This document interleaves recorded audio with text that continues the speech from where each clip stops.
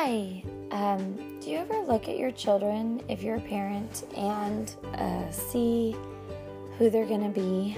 I think in all my children, I get glimpses of their adult self. And as a mother, it's nice to know that I don't predict their future. Although each one of my kids have very unique personalities and interest in likes. And as they grow older, it's fun to see what those are for each one. For example, I could kind of generalize my children and tell you very quickly that my almost 8-year-old is an artist. He loves pink. He has always loved things that our society would call girl. He loves Barbies, Monster High, LOLs, Hello Kitty. Pink is his favorite color. He is also active, strong, amazing swimmer, competitive, cunning, needs to be the leader, kind-hearted, can be manipulative to his mother. He's a negotiator, so Matthew has many skills. My other one, who is 6, police officer, Armier, calls himself Armier, was into cars, but that quickly went away, interested in everything from like bow and arrows to a stick being a gun. I don't love war, guns, fighting. My son is very interested in military, being a police officer one day. What else? He also gets to be kind of like political activist. He wants to save the SEALs. He wants to defend everybody. He even has some serious questions for Trump. He wants to know why children are dying. This is my 6-year-old, and this is not pushed on him. This is him. My little bug-catching 4-year-old loves to catch bugs. Yes, honey? Yes. Yes. He loves bugs. He loves his dog. He is such a little light, little tiny sprite, like a little leaping around little fairy that everybody just scoops up and loves because he is so cute and he is so full of life, and he is shy to new people but happy and hyper when comfortable and wants to be just like his big brother. So he's already trying to write and spell and read and just a joy, and he is my nature boy. I see him, going out in nature, making great discoveries, or just exploring this beautiful earth and appreciating everything down to the tiniest snail. My 16-year-old loves makeup, very independent thinker, wants to stand up for women's rights, wants to stand up for anyone that she feels is oppressed. She is eager to question religions and institutions and really wants to make sure that nobody is taking advantage of anybody. She also loves her own style and her nails and learning to drive. And I just see for her future an interest in maybe political science. I see her definitely as a feminist. I see her growing and learning many cultures and ways to help people. So very neat. Love her heart. She's a fighter too, like my son, who's 8 or almost 8. They both have a very, very bright, quick way to them and a little bit of an old soul to them. And sometimes I do worry they need to be a little more trusting and soft-hearted. But once they are, oh my gosh, what genuine people that then get passionate about things they love and then defend them. So, very neat. I have a son who is 12. He loves art. He is hilarious. He loves comedy. I see him like a little bit of Andy Kaufman. What is the guy's name? Ace Ventura. I'm blanking on his name. But Jim Carrey. So like Jim Carrey, a little goofy, a little quirky. And then he can be introvert, serious. I sometimes worry that He could maybe give up too soon, or he could be frustrated real quick, and this world is harsh. And he's my little sensitive one that didn't like to be barefoot on the sand when young, didn't like splashes of water on his face, and he is now mountain biking down in Mammoth and shocking me around every corner and telling me that 7th grade will be just fine because he already knows the school and he's got this, Mom. Also tells me he'll never do homework. But I get to see glimpses of gifts and skills and talents in my children. I have a daughter with trisomy 18. She is 17 months old. By the time each one of those children I mentioned was 17 months old, my husband and I would joke and laugh and kind of maybe overgeneralize them and stereotype them. But, we knew Matthew was our go-getter. Get the cookies off the top of the fridge, whatever he had to do to get what he wants. We knew our Ryan was the sweet, big-eyed, huggy, sleep-with-us kid that would find anything and make it a toy gun. We knew that our little Max was just the baby of the family and could make people melt with his huge eyes and big smile, and his curiosity just took him all over the house and nature and just made us so proud of his exploring. We knew that Ethan would always do the right thing. We knew that Ethan would be a kind friend. We knew that he would retreat if overwhelmed, and we knew that he would trust me if he needed some help getting out into the world. And eventually he did that more on his own. We knew that our 16-year-old, when she was young, I didn't meet her till she was 5, but I knew that she would take on the world. But she'd also have a day where she realized that she couldn't be an adult while she's still a child, and even adults face challenges. And that day has come, and that's been humbling, and she's growing and learning how to deal with that. So it's exciting. So enter my daughter, who we were told will have a very limited life, who won't have any independence, and who really won't have any drive of her own and life of her own. It's not true. What is Rose? Rose is a 17-month-old baby. Actually, she's 18 months old. She's just 18 months old this week. So she loves, she loves the water. She loves her siblings. She loves silliness. She loves someone to make her laugh. Her smile lights up a room. She does not give smiles away. She must know you.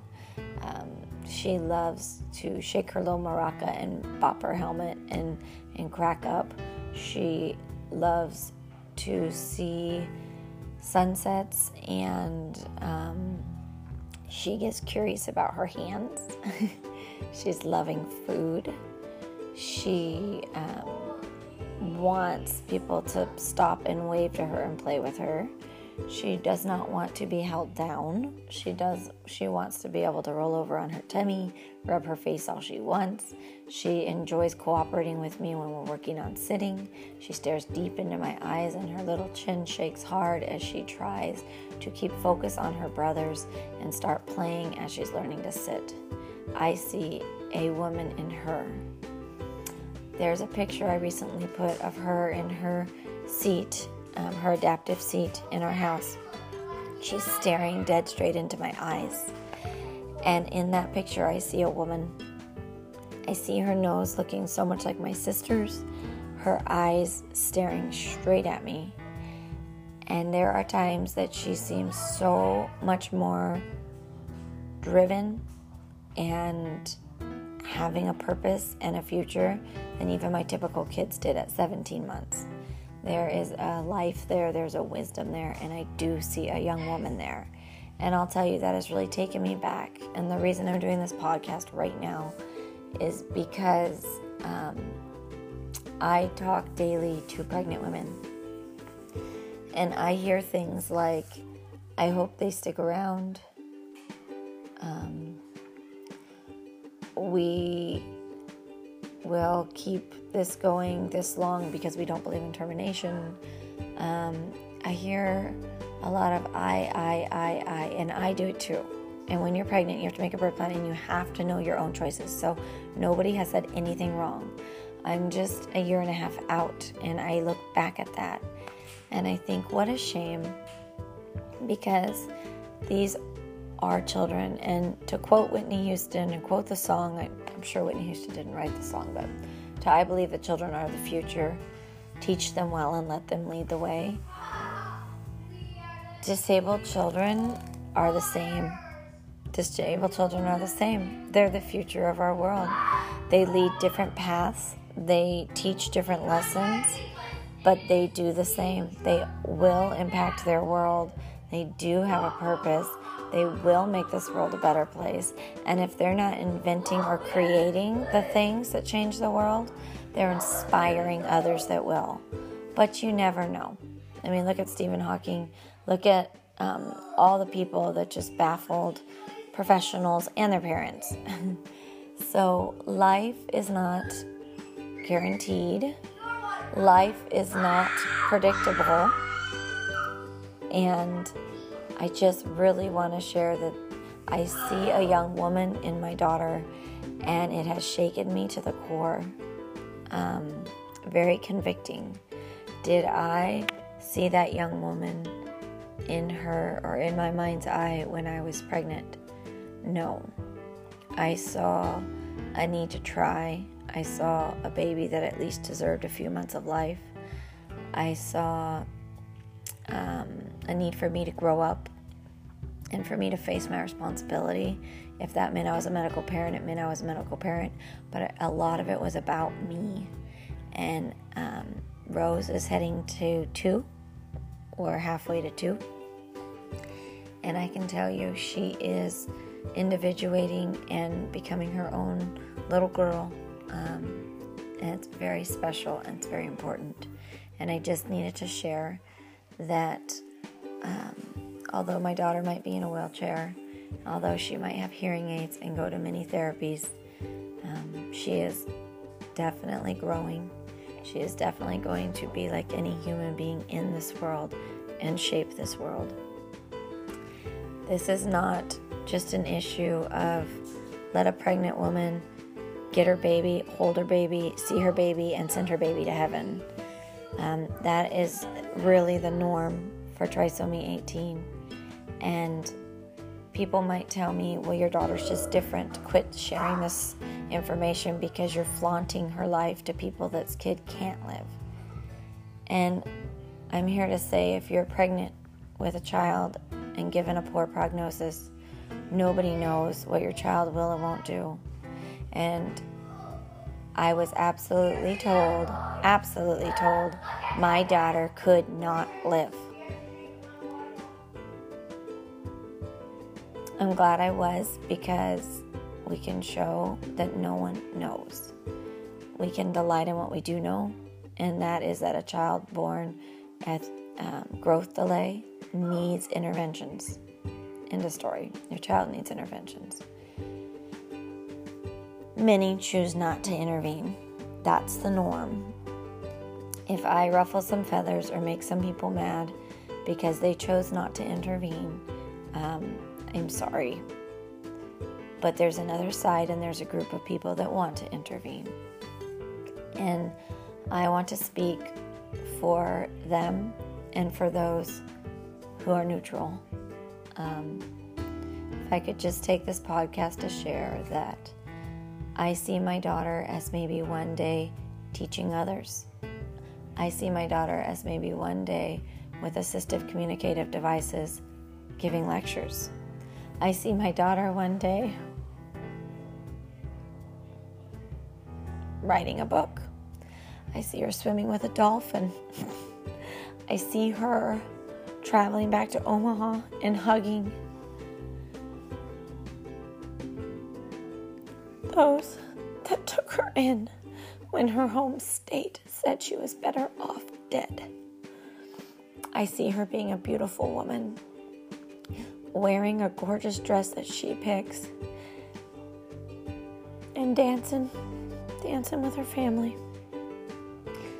I see her camping. I see her growing far beyond what I can do and changing the world.